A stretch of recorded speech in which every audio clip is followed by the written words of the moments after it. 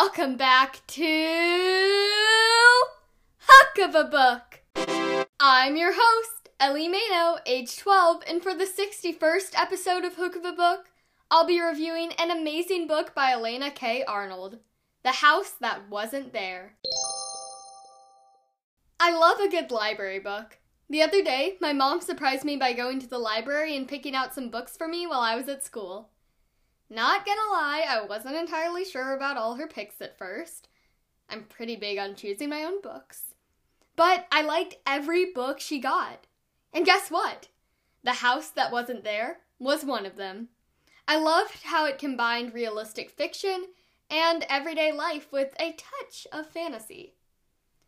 Let me read you a summary of The House That Wasn't There right now.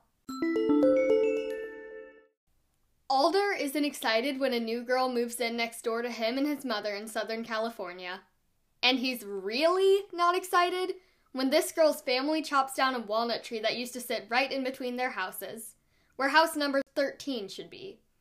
The houses on Alder's side of the street go from 11 to 15, with no 13 in the middle. That's always been something mysterious about his street, but Alder's never really thought about it. Now the old walnut tree is just a stump. Alder isn't happy about this.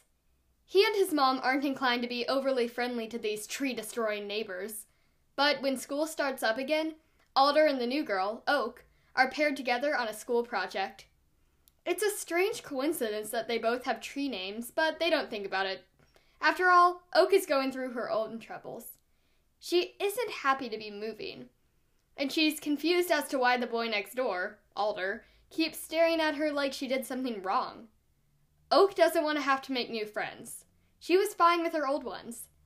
And she doesn't like that she and her mom have to leave her dad behind for a few weeks while they get settled in, even though he'll be joining them later. But when she and Alder start their project, they start learning to like each other. Oak finds Alder's house super interesting, especially the fact that he has a record player and some records, including one called Canary in a Coal Mine, which Alder's dad recorded before he died. Alder's learning to be okay working with Oak, too. But they can't figure out why their moms are weird about the two of them working together. And when Oak and Alder have a strange, magical experience with their two orange kitties that happen to be siblings, Walnut and Fern, in front of the old tree stump, they discover that the two of them, and their kitties, might be connected in more ways than one. With the help of an interesting book, a possum named Mort, and Walnut and Fern, Alder and Oak discover that they have so much more in common than being named after trees, and their discoveries might change their lives forever. I read this book in 2 days. I didn't want to put it down. I love Alder and Oak's characters, and how the house that wasn't there alternates perspectives, so you get to know what each character is thinking and feeling at any given time. Elena K. Arnold, the author of A Boy Called Bat, came up with a terrific idea that captivates readers. And a funny thing, Alder has an orange cat named Fern. And I have an orange cat named Fern, who I've had for 6 years. That was such a cool coincidence. Let me read you a passage from The House That Wasn't There right now. They passed the bus ride in uncomfortable silence. When they reached Rollingwood Drive and Faith called, "See ya, tree kids!" Both Oak and Alder mumbled their goodbyes. Maybe now that they were off the bus, they could talk some more about Mort, Oak thought. But Alder sped up, like he wasn't in the mood.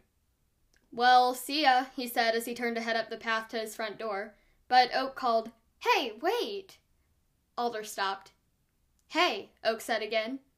"Why did you ignore me today in the cafeteria?" "Ignore you?" Alder said. "Yes," said Oak, "when I called your name and waved you over to our table. How come you didn't join us?" "Oh," said Alder, "that. Well, it's nothing personal." "Whenever anyone says that," Oak answered, "it's always personal." "No," said Alder, "it's not. It's just, it was nice of you to invite me over to sit with you and your friends, but, What? Oak felt herself growing angry, though she didn't know what she was angry about yet. "Well," said Alder, "I don't know exactly. I was kind of hoping someone else was going to ask me to sit with him at lunch, I guess." It's not because we were all girls, was it? Oak said. No, said Alder quickly.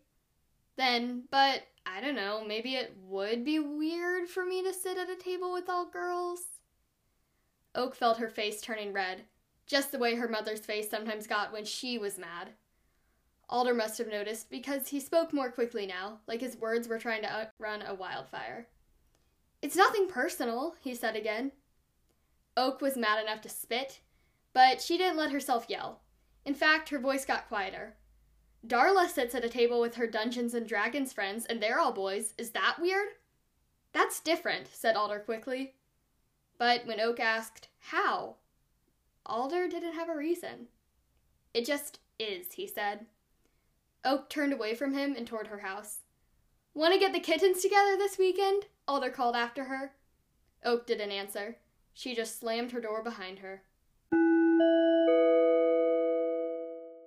I chose to read that passage to you because you get to hear about Oak and Alder and how they don't always get along like the best of friends. I loved each of their adventures throughout the book, and The House That Wasn't There has many surprising twists and turns that will leave you amazed. Hey, do you know what time it is? It's time for a message for the grown-ups. Hey, adults! So, in The House That Wasn't There, there's absolutely nothing inappropriate. Death is discussed, but only in a minor, kid-appropriate way. If you're searching for a good bedtime story for the whole family, this is definitely the book for you. I'd recommend The House That Wasn't There for kids ages 7 to 12, but if your kid is younger than 8, you should probably read it to them or get it on audio just because of reading level. Now, it's time for the last segment on Hook of a Book. What emotion? You know the rules. Okay, drum roll please. The emotion I felt when finishing this book was surprised. I was so surprised with how Elena K. Arnold planted little details throughout the story and managed to connect them together during the final pages. It was pleasantly surprising. Thank you for listening to Hook of a Book this week. If you have a book you want me to review on the show, email me at hookofabookpodcast@gmail.com. You can also send in a voice message that might be featured on a future episode. The links are in the episode description. To stay up to date with all things Hook of a Book related, you can check out Hook of a Book's Instagram. The link is in the podcast description. Remember, stay safe, stay healthy, and keep on reading! Ellie out!